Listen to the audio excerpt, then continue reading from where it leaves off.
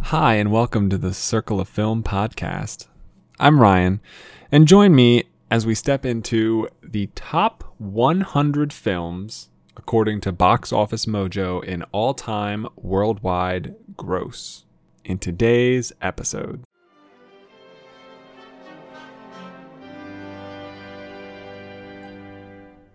What's this? What's this? It's supercalifragilisticexpialidocious. What is this? A whole new world. What is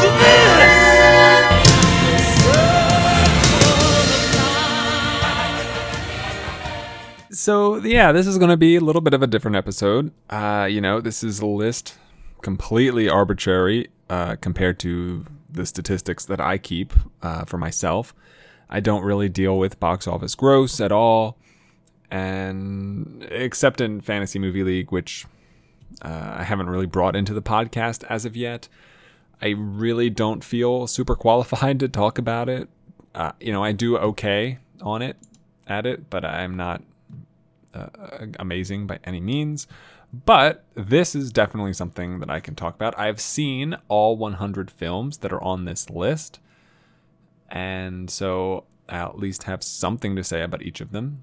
We'll see if there's a trend in rating to see, are better films making more money?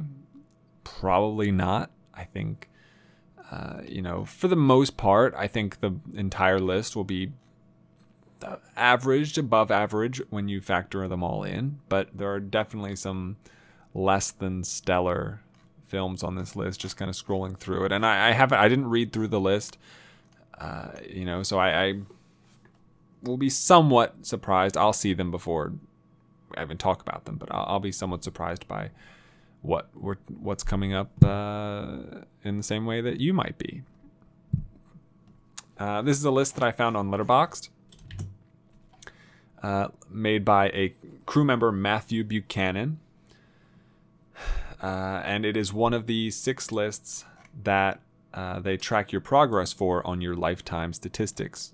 This is the only list on that chart that I have completed entirely. And so I thought it would be a pretty good metric. Just to see. It's a lot of movies. I don't know how long it's going to take me to talk about each of them, or what I'm even going to say. But so I might, if we're getting long enough, I might just stop at like 75 or 50 and break this up into, or 66 or something, and break this up into 1 or 2 more pieces and go from there. So, without any further ado, let's jump into number 100, shall we? Number 100, a film released in 2014. It is an animated film directed by Don Hall and Chris Williams, starring the voice talents of Scott Adsit, Ryan Potter, Daniel Henney, TJ Miller, Jamie Chung, Damon Wayans Jr., Genesis Rodriguez, James Cromwell, Alan Tudyk, Maya Rudolph, among many others. This is a film that I gave an 83 to and watched opening weekend when it came out, and that is Big Hero 6. Big Hero 6 is number 100 in all-time box office gross. And then that's worldwide, not domestic. So, So, Big Hero 6, I saw it in theaters with roommates at the time, and I was I don't know. I wasn't like super looking forward to it. I knew it was a Disney movie. I like Disney. I prefer musical Disney for the most part, but I like Disney. Disney's good. Zootopia is good. Doesn't need to be a musical. Wreck-It Ralph, good. Doesn't need to be a musical. But my biggest fear for Big Hero 6 was that Baymax, the inflatable robot thing, I felt like that was going to be like a one note thing that really was going to get under my skin. Kind of in the way that Olaf gets under your skin in Frozen, or any kind of side character that really only has one dimension. And thankfully, the story is crafted well enough to work around that kind of weight on it. And I like Baymax. Baymax is cool. I like the characters, and I think their abilities are fine. It's just like a lot of comic book based movies. It doesn't. The characters, they get their powers, and it's like, oh, we're just 5 kids who work in this college laboratory alone, unsupervised, and oh, look, the things we've been working on can be superpowers. Because I don't know, if I were in that sort of position where I was creating things, the first thing I would think of is, could this be used as a superpower? Like, magnetic thing that like I can control with my hands, like superpower. Instantly, it's a superpower. 100% superpower. So that side of it always bothers me. I think that it's tough to do those sort of origins well. It's, like Iron Man does it fantastically, which is probably a movie we'll see later on this list, I'm guessing. But I think that, the origin for Iron Man, trapped in a cave, movie version anyway, trapped in a cave, forced to build weapons for enemies of the state, creates a suit of armor because he's a fucking genius, and blows shit up. That's... I can conceive of that. That makes sense in my head. But for like teenagers and young adults to just kind of like flip a switch and turn the things that they've been working on into superpowers in an instant seems hokey in a sense. My favorite of those characters is Honey Lemon. I think I loved Honey Lemon's like color powers. To be honest, I don't remember precisely how they worked, but I know that like watching it, she had the powers that I was most excited by. I think everybody else kind of just had generic superhero powers that I'd seen before, and I felt like hers were at least somewhat more original. And Genesis Rodriguez does a good job voicing her. It's a sad movie at times. The main character hero really, his brother dies like first 5-10 minutes of the movie, leaving behind Baymax, who is insanely advanced, which is interesting because you never really get a true sense of like where and what relation the time of this world is to present day. Clearly, it's in a fictional place, San Francisco, and it's not our Earth in that sense. But at times it's like, oh, this could just be present day. But then you've got a Baymax and all these weird powers, and it's like, oh well, we don't have these things. I liked Hero's mom. I thought she was really fun, a nice side character. I don't remember a lot. My synopsis of the film on my spreadsheet is 6 friends join together to save their city from a masked villain. It's about as comic booky as you can get, really. I watched it November 6th in 2014. Like I said, I gave it an 83, which I think is good. I think it's great. I really enjoyed the movie, but it won Best Animated Feature that year.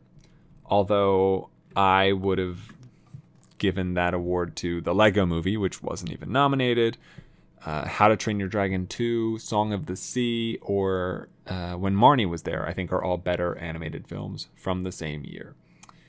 So I liked Big Hero 6 quite a bit, but I don't think it's amazing. And I think that over time, since even already, it feels like a very insignificant Best Animated Feature winner. Big Hero 6, number 100. Number 99 is another animated film. This one directed by Carlos Saldana from 2006. It's actually a sequel. It stars the voice talents of Ray Romano, John Leguizamo, Dennis Leary, Queen Latifah, Sean William Scott, Josh Peck, Jay Leno, Will Arnett, Chris Wedge, Peter Ackerman, Caitlin Rose Anderson, and Stephen Root, among others. This is the film Ice Age 2, The Meltdown.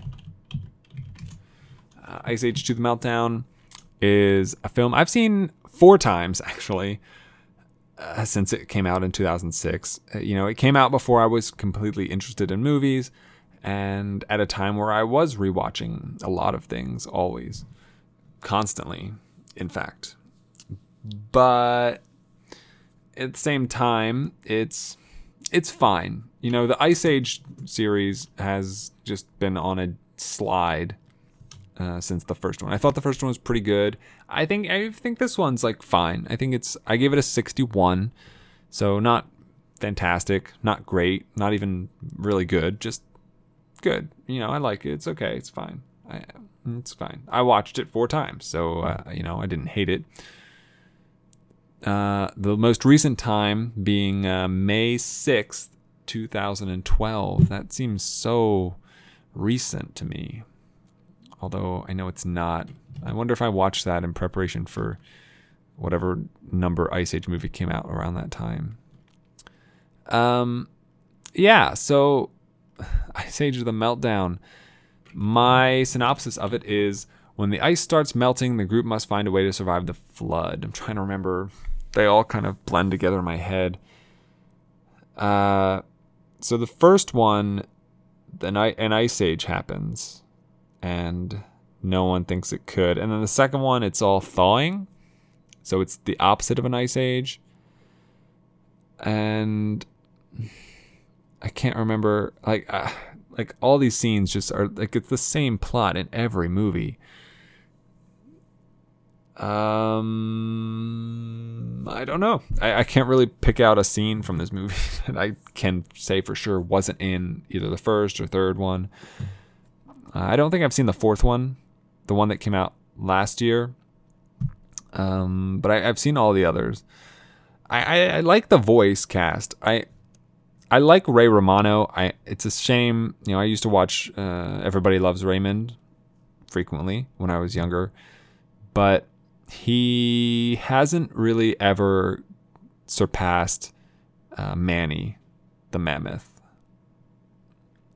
And the Scrat shorts, I generally find amusing. They kind of take you back to kind of a Chip and Dale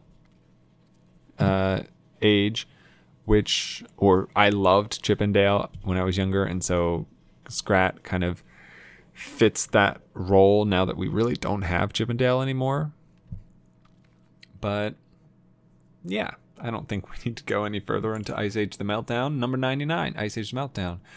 Keeping up our trend, in number 98 is another animated film. This one is from 2011. It is also a sequel, directed by Jennifer Yu. There's an H.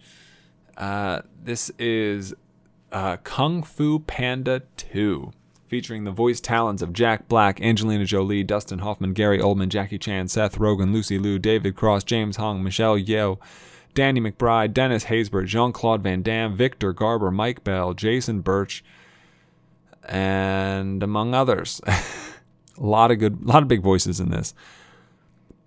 Kung Fu Panda 2. The first one was great, and I think the second one's great. There's just something about, Jack Black is a great voice actor, and there's this really solid cast around him. And I think that this is it's cool to see this movie's fun, and the sort of tone that it sets is very much as you would expect it to be. When you think of Kung Fu Panda, it makes no sense. It's silly, it's ridiculous, but and that's the movie. You know, they play completely into that expectation and exploit you perfectly. I think. I think they do such a great job of undermining your expectation in a very intelligent way. Like I said, this came out in 2011. I didn't see it until December of 2012, and I gave it an 82, so 1 point less than Big Hero 6. I think I probably already sound like I liked this one more, but I think that the biggest reason this is rated lower than Big Hero 6 is that all the Kung Fu Panda movies are kind of the same. They have the same general plot. They have the same general sequence. Po is kind of lucks into the solution and then can do things that make no sense. And as I get that, like, that's the whole premise of the movie. Like, there's this thing, this panda, and it's doing kung fu. You can make of that what you will. My synopsis is: a new type of weapon is created and threatens the safety of China. So the antagonist, the villain in this movie is that is there's this weapon that can stop kung fu, which is equally ridiculous as a panda doing kung fu. So it makes sense. Like, it fits in this world, in this movie, that it would be that way. And so it's just kind of like nonsensical fun. And at times it's a little smarter than you might give it credit for. And so I think it's kind of great. It's kind of great. Kind of. 82. Kung Fu Panda 2. 98. First live action film, number 97 on the list. This is a 2013 film directed by Zack Snyder, which should give it away pretty quickly. Starring the talents of Henry Cavill, Amy Adams, Michael Shannon, Diane Lane, Russell Crowe, Kevin Costner, Christopher Maloney, Lawrence Fishburne, and Antje Trau. Antje Trau. The German actress that plays, like, Michael Shannon's second in command. Anyway, this is Man of Steel. Yes, Man of Steel. I've seen it twice. I saw it, I think, the year it came out, not in theaters though. And then I rewatched it last year before Batman v Superman. And my synopsis is: a boy from another world is the only hope for Earth. It's a Superman movie. It's an origin story. And it's Zack Snyder. It fails on almost every level. I think when I first watched it, I had given it like a 2.5 stars, so somewhere in the 50s. And upon rewatching it last year, I dropped its score down to 30. It's egregiously bad. And I think that despite the fact that it made so much money, giving Snyder the green light to do anything else after like 90% of the movies that he's made is absurd and ridiculous. I am not a fan of his at all, and I think he should really just stop. His movies look really nice, and I think he should just be like a cinematographer or something. I don't know. He can't direct. He can't make a story and give us a good story. And that's what you have to do as a director. You have to get good performances from your actors. You have to pull the emotional depths of your screenplay. You need to craft and structure a film in such a way that it resonates and that it pops off of the screen. And outside of the visuals, he can't fucking do that. You know, time and time again, he has failed to deliver on these huge properties. You know, like Batman v Superman is just the most recent one. Like, how bad is Justice League Part 1 going to be? I hope it's fine. I really want it to do well, but as long as Snyder's name's attached to these things in an active capacity, I don't have any hope that it will. So, Man of Steel. Fucking A. Fucking A. Number 96. This might be the film on this list that I watched most recently that isn't a new release, if you can follow that. This is a 1999 film starring Bruce Willis, Toni Collette, Olivia Williams, Haley Joel Osment, Donnie Wahlberg, Glenn Fitzgerald, among others. It is directed by M. Night Shyamalan, and that is The Sixth Sense. I watched this for the first time last July. I missed it when it came out. I didn't really care. Didn't really know about it until it was too late. And then, I See Dead People. I knew. Like, I went into this movie knowing the twist, because I don't know that anyone doesn't know the twist at this point. And I found it to be fine. I wasn't wowed by it. I don't think not knowing the twist would have made it great for me. It's got an average rating of 3.9 on Letterboxd, which is really, really high. And I didn't see that.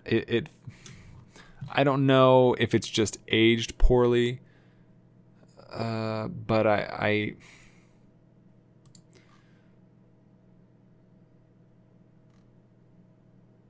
maybe. I don't know. I think, as much as I think M. Night Shyamalan is a decent director, and I think that he has some level of pedigree that shows off in his movies. I liked Split. I thought Split was a good movie. I like Unbreakable. But, and I like Signs. I think Signs is great. But The Sixth Sense, I don't like Haley Joel Osment. I really don't. And I don't know. Movies that like hinge on a big twist, I think, frequently suffer from it. You don't even have to know what the twist is, or that there is one, because even in a movie like Split, which doesn't really have a huge twist in it, to be fair. I mean the twist is significant at the end, but it doesn't really. It's nothing to the level of I See Dead People. And the problem is that M. Night Shyamalan's name is so associated with twist endings at this point that any movie he makes is going to have that baggage on it. And so a movie like The Sixth Sense, while when it came out, it didn't have that baggage necessarily. The problem is that because the twist is so integral to the film, when you go into it not knowing the twist, it really weakens the earlier parts of the film while you're seeing them. And maybe on a rewatch, it can enhance the things you've seen. The first time through, everything up until that twist is like, okay, I see I get it. I know what this is. I see where it's going. I understand this movie. And simply turning all of that on its head is not inherent of like good filmmaking. It can be part of a good film. Like, there are plenty of great films with huge twists at the end. The Usual Suspects comes to mind. But that doesn't make... But like The Usual Suspects works on such a fundamental level without the twist. The twist is more of the cherry on top, as it were. And I think The Sixth Sense, the twist is the cake. It's the whole fucking cake. And the cake is okay without when it otherwise. And so it was hard for me when I watched it to really remove myself from the twist. Even like I knew the twist, I didn't really know what any of the other movie was about, and I just think that it kind of falls short in a lot of respects because of that. Sixth Sense, number 96. Number 95, speaking of twist endings, this is a 2014 film starring Matthew McConaughey, Jessica Chastain, Anne Hathaway, Michael Caine, Casey Affleck, Mackenzie Foy, Matt Damon, Ellen Burstyn, John Lithgow, Wes Bentley, Topher Grace, David Oyelowo, among others. This is a film directed by Christopher Nolan, and that is Interstellar. Interstellar ranks at number 95. Interstellar, it's no small fact that I am a huge Nolan aficionado. I've liked to loved to adored all of the films he's ever made. And while Interstellar is one of the more flawed of those films, I still think it's pretty great. The biggest boon to Nolan's films, in my opinion, are a couple of things, actually. They kind of all stemming from his influence on the films themselves, are the performances he gets out of his actors. I think that he is one of the best working directors right now that can really at pulling great performances from his actors. McConaughey, Chastain, Hathaway, Michael Caine, Casey Affleck, they're all doing a lot of great work in this movie.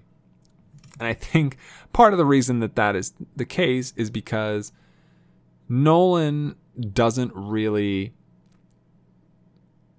give them a ton as far as written to work from. I think a lot of it is the actors sort of learning the characters, trying to understand the characters on their own, and molding them one way or the other as they see fit. And, that's kind of a knock against the writing, which I believe all of Nolan's films are written in some capacity by Nolan himself and his brother Jonathan, although I'm not 100% certain about that. Insomnia is the one that I think might not have been written by them. Either way, he combines these great performances then with incredibly profound premises. So, he takes this, dying crops, famine, a dry earth in Interstellar, and just runs with it in a direction that, to us now, having seen Interstellar, being aware that it's out there, is so inherently natural. I think that we look at a movie like Interstellar and well, yeah, if shit goes this wrong, that's what's going to happen. We're going to need to figure out where to go. What do we have to do? But I think before Interstellar came out, I don't think that this was a very natural progression in most people's minds. I think that, and even now, so many of us are we look at climate change issues and environment problems, and we think what can we do to fix this? How can we stop shit from catching on fire and melting and all the other problems that we have? And very, very few of us are saying what's next? Where can we go where we don't have these problems?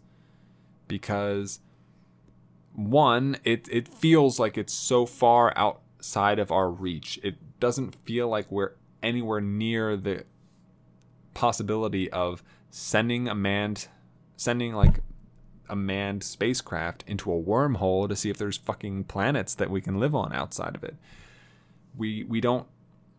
Not only do we not have that technological advancement at this stage, but we also don't have that mindset. We're not thinking that at all. And fucking Nolan and his brother walk in and say, well, what if we did? What if that was the only option? And then not only is that an interesting and compelling plot and premise, but then he also creates this incredibly dense and dynamic story to go along with that premise. And when it's backed by these very strong character performances, it's not difficult to see why this movie would make so much money, and why we all kind of in some way worship that. Even if we don't all agree that Nolan is a great director, even if some of us feel that he does have a few bad movies and don't really appreciate the way he makes films and things like that, I think it's very difficult to deny that he's doing something and he's putting out movies that are so grand in scope, so audacious, so big that it's a very commendable trait. You look at the Marvel films that get churned out twice, 3 times a year now. They're not shooting for the moon with those. They're, for the most part, playing them very, very safe. And they're doing incredibly well, in spite of it. But at least Nolan is like trying and continuously trying to push boundaries, trying to make films that touch on subjects and topics and plots that would be incredibly different from what we've seen to this point. And I think that that's fantastic. So, Interstellar, number 95. Speaking of Marvel, number 94 is a Marvel film. And it is one that came out last year. So from 2016, directed by Scott Derrickson, it is Doctor Strange. Doctor Strange is starring Benedict Cumberbatch, Chiwetel Ejiofor, Rachel McAdams, Benedict Wong, Tilda Swinton, Mads Mikkelsen, and Michael Stuhlbarg and Benjamin Bratt, among others. Doctor Strange. Whew. Oh, I also I gave Interstellar an 85. I don't think I mentioned that. Doctor Strange. I watched it opening weekend. I don't know if it was opening day last November. But I gave it a 76. So I think it's pretty good. And it does a lot of innovative things, and it plays with the Marvel formula enough to give it some personality. But, tying to Nolan, it feels like Inception on steroids at times. And I don't say that necessarily as a compliment. I think that the effect is cool, and I think the special effects are interesting, but I don't think that it's like they're just taking an existing suite of special effects and sprinkling, like, I don't know, something on top of it. It's like they're putting frosting on this cake that Nolan already made as far as special effects go.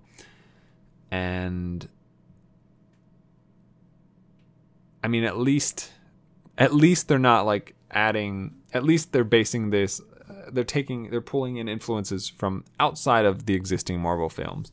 So they're kind of spreading their wings a little bit. I don't know. This was one of the films that I was able to really avoid previews for and trailers for. And I think it was a huge help for me. I think if I had seen the trailers of this movie before I'd gone to see it, it would have been even lower rated than it is already. And that's not good, man. Like, one, trailers shouldn't spoil movies and give away huge moments from them to start. But two, you shouldn't be able to represent your movie in its entirety in like 2 minutes of footage. It's like, it's tough. I think if you can, then you haven't made a good enough movie. I don't know, like if you show a 2-minute clip of Keanu Reeves doing headshots the whole time, that's pretty representative of John Wick. And so I think John Wick is great, and I think John Wick 2 is even better, but I think that's because John Wick 2 subverts your expectations a little more. And John Wick is just shooting guys in the head. And as great as that does, and as incredibly well as that's executed, the fact that it is all the same note over and over and over and over again hurts it. And that's the same thing with Doctor Strange. He's like, I'm going to use magic. I'm going to use magic. I'm going to use the same type of magic. And I'm going to keep using that same magic. And I'm going to keep using that same magic. Oh, wait, here, let me have this other problem. Let me solve it with magic. Come on. Come on. It's tough. It's really tough because I really like the Marvel films. I'm so excited by the cinematic universe. I think that just the tie-ins and the continuity of it all is very much something that I want. But I guess, I don't know. I don't need an origin story for every single Marvel character that's ever going to ever show up. We didn't need an origin story for Hawkeye, who granted isn't like super powerful, but we didn't need one. You know, I'm perfectly content to find out bits and pieces about Hawkeye through like the 3 or 4 movies that he's been in. I don't need I appreciate the fact, like, I get that Doctor Strange, of all of the films, of all the characters, kind of does need his origin story because he's introducing magic to the world. But I could have been fine without an Ant-Man origin story. I probably would have been fine without many origin stories to come. You know, like, they've got so many slated out to go. I think that unless you're introducing a new aspect and dimension or through line into these movies, you don't need to start them out with discovering that thing. It can just be that thing. So I don't think Doctor Strange is guilty of it so much, but I do think that Marvel is guilty of it in general. And say what you will about their template and the fact that all their movies are quote unquote the same, which for the most part they are. Doctor Strange, Iron Man, Ant-Man. Fucking works. Like, I think Iron Man is the best Marvel film to date, and every other film is just trying to recapture that. Iron Man, you know, whether or not they knew just how big this thing was going to be at that time, Iron Man wasn't really setting up films the same way that like Civil War and Doctor Strange are setting up films. You know, Doctor Strange is setting up the Marvel Cinematic Universe for magic. Civil War is setting up the Marvel Cinematic Universe for countless, like, Black Panther, Spider-Man, whatever, all of these things. But Iron Man was just like, I'm setting the world up from the Marvel universe, but I'm not doing it but it wasn't doing it in such a way that it was like, all right, remember, see these like dozen characters that I'm going to casually reference every like 5 minutes? They're all going to become household names in like 5 years. No. It's just saying, this is the kind of movie we want to make. Can it be successful? And it was. But now they need to say, okay, that worked. We've done it a few times now. We have to figure out a new way to do this, a new way to approach this, because there was no template when Iron Man came out, and Iron Man did fucking great. Why can't we move away from that and just test the waters? Like, Guardians of the Galaxy, for the most part, was, innovative, and it was different from all the other Marvel films we'd seen before that. But at its core, it was very similar to the structure and template that we'd seen all along. And it shouldn't be. It takes place in space. Doctor Strange shouldn't be. It deals with magic. Why are these things always the same? I don't know. Doctor Strange, number 94. I think I was a little ambitious in like breaking this up into just 2 or 3 or 4 parts. I'm probably going to do 10 parts. It's just so long. It's tough. We're 40 minutes in, and there's still 3 movies to get 100 to 91. So there's 3 movies left. So we'll see. We'll see where we're at. Number 93, I think, is the first film that I wouldn't call a blockbuster. I guess Sixth Sense really wouldn't be a blockbuster necessarily in and of itself, but 93 is definitely not a blockbuster by my recollection. But it did come out in 1994, so I wasn't super aware of it. It is the Best Picture winner from 1994. Oh, Doctor Strange got a 76. Sorry. That's what I gave it, a 76. This is the Best Picture of 1994.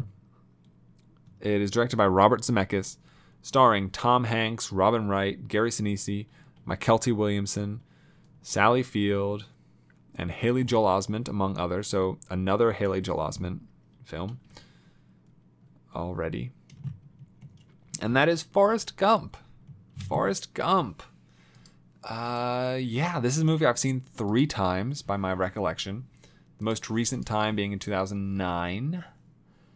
And I think it's good. I think it's good. I'm underwhelmed. I think a lot of people put this on such a high of a pedestal that I just kind of shake my head in a sense. I think it's fine. I'm not wowed by it. I'm not thrilled by it. I think that it does a thing, and it does that thing well. And I think Tom Hanks is really great in the title role. But for the most part, it's so sappy, and it's so like Hallmark movie. I just, and I have a problem with that. I want it to be daring, but it's 2.5 hours of life is like a box of chocolates, and I like I said, I think it's pretty good, but I don't think that it warrants, 1, being Best Picture. Definitely not. 2, the inordinate amount of praise that is heaped on it. Or 3, to have lasted this long in the zeitgeist of film. When you've got films that came out that same year, like Chungking Express, Swimming with Sharks, Little Women, Leon the Professional, Spanking the Monkey, Ed Wood, Pulp Fiction, Quiz Show, The Lion King. Like, all those films are better than Forrest Gump, in my opinion.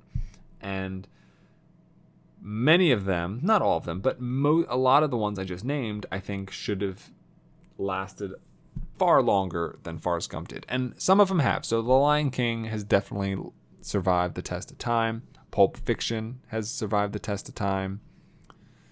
Shawshank Redemption, which I think is slightly better than Forrest Gump, has also survived the test of time. But the others haven't. You've got Nobody's Fool. No one talks about that. You've got Chungking Express. No one talks about that. You've got The Ref, Swimming with Sharks, Little Women. No one brings these movies up anymore. Spanking the Monkey. Ed Wood, maybe, if you're talking to a cinephile or a Tim Burton aficionado. Quiz Show, barely brought up ever. It's a shame because, like, if you want to bring up Forrest Gump and talk about how great Tom Hanks was in it, by all means, please. I'll field that conversation any day. Best movie of 1994? Hell no. Most memorable movie of 1994? Of course not. My summary on my spreadsheet is the title character goes through many life experiences. It's a little passive aggressive, I guess. I gave it a 75. So it's like 3/4 of perfect. And that last quarter is like, it's too sappy. It's too long. And it just,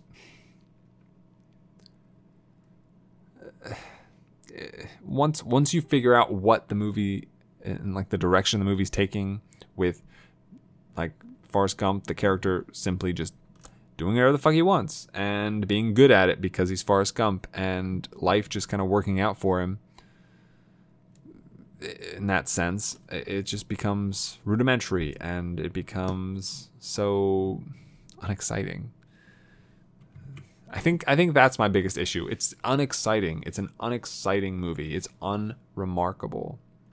That's the problem that I have with it.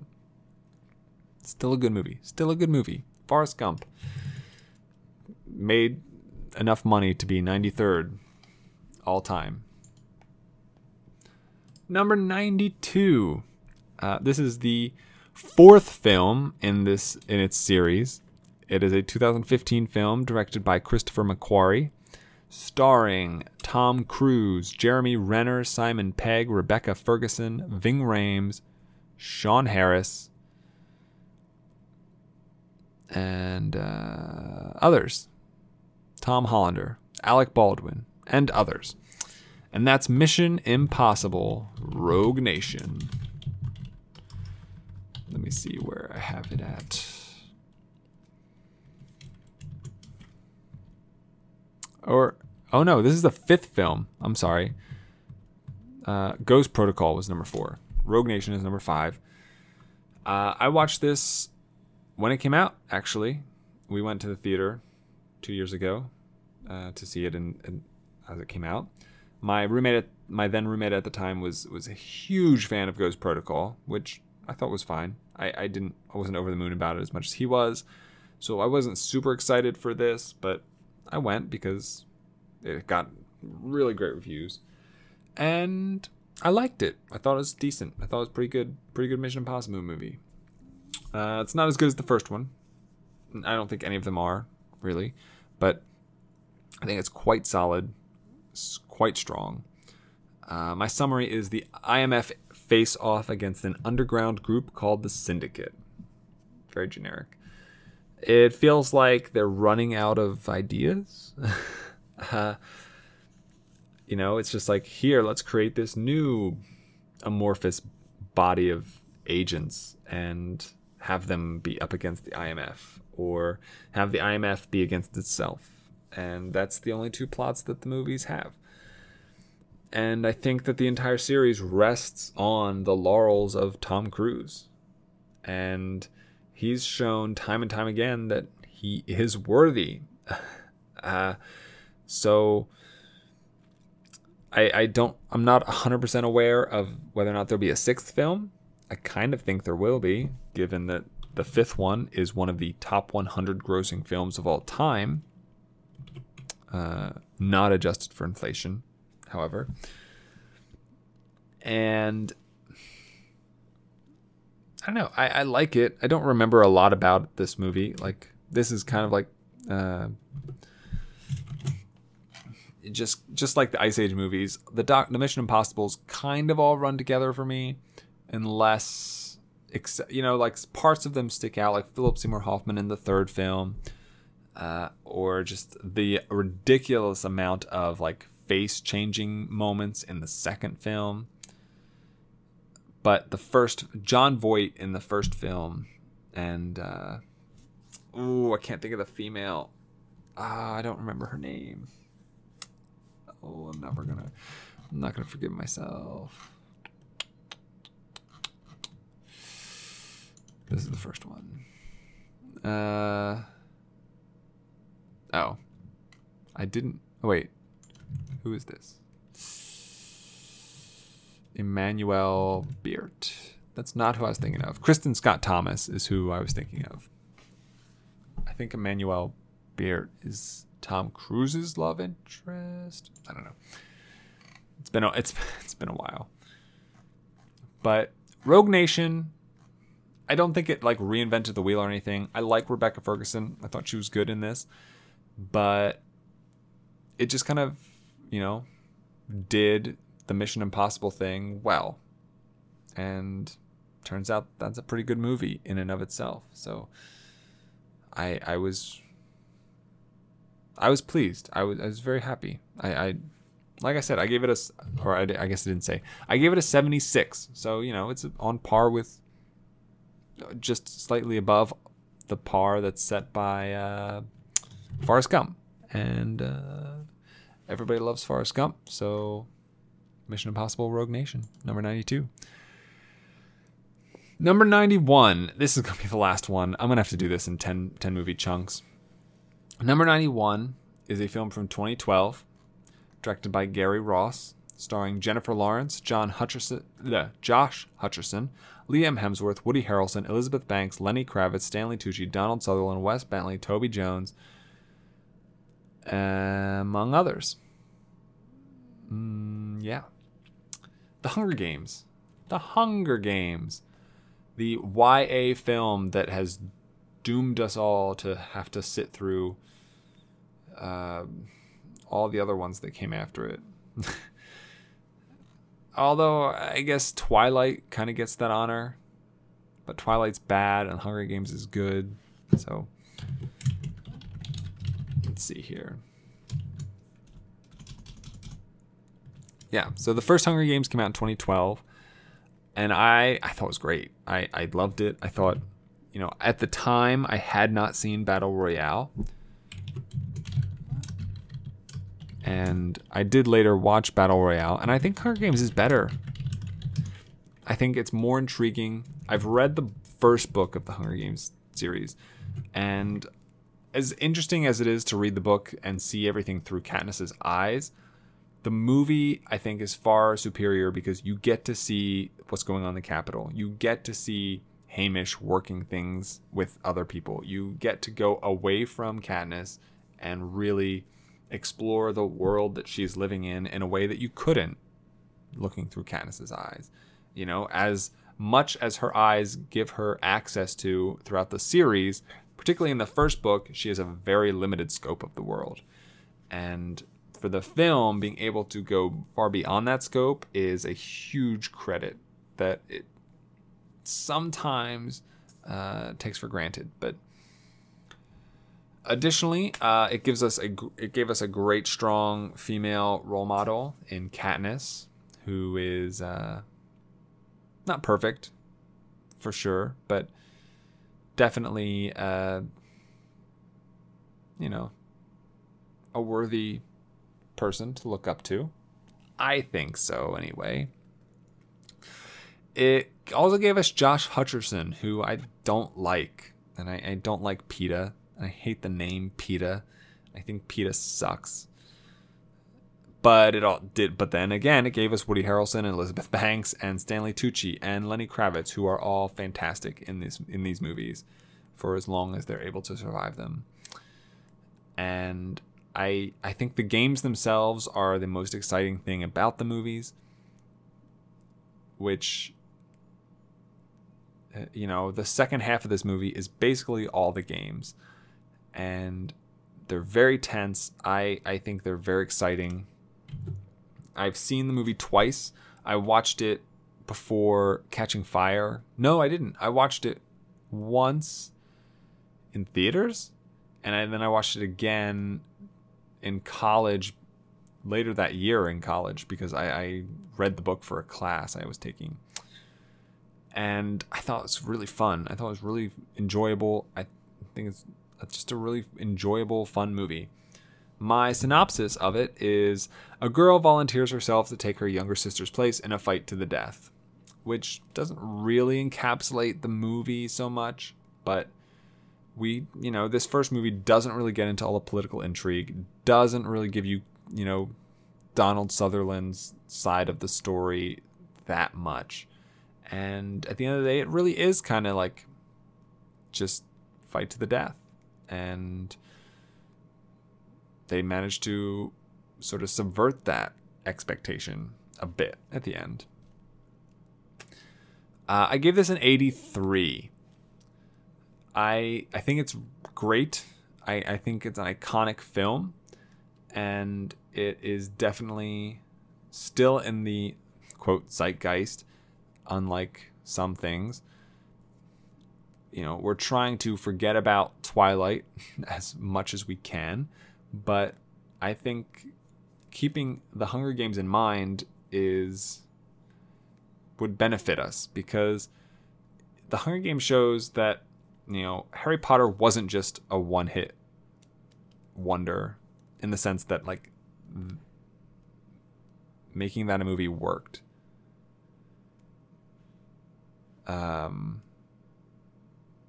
Because then Twilight, between 2001 and I think Twilight came out in 2009. I don't remember how many YA books were turned into movies in that time period. But the fact that I can't think of any offhand, probably not a good sign. But then The Hunger Games came out, and it was incredibly well received. The first one made $1 bajillion to be 91st of all time. And I think that we shouldn't take that for granted. We should, I think it hasn't aged that well for some people, which is a shame. I think it's still very good, but it's definitely a movie that it's kind of been forgotten. Like the whole series, it's been like a year and a half since the last movie came out, and we've all kind of forgotten about them already, which is a shame, because I think the first two are really good, and I think the second two should not have been split up into, I think the third book should not have been split up into two movies, and that's kind of the issue.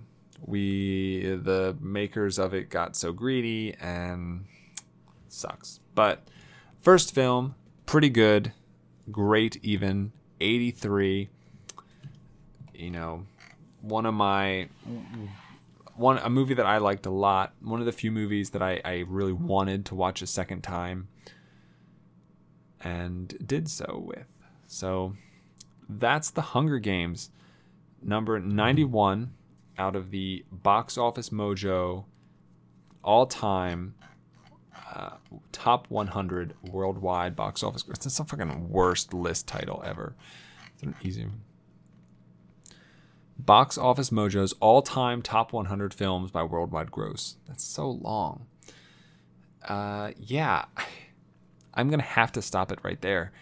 This is gonna take me a lot longer than I thought it was, but I will get through it as time passes. And, this list is going to be updating consistently. So if that happens, and let's say whatever film is rated 90 right now is rated 91 when I record the next episode, I guess I'll mention that, and I'll include that. So it'll be like 91 through 89 and whatever. So, yeah. Thanks for listening.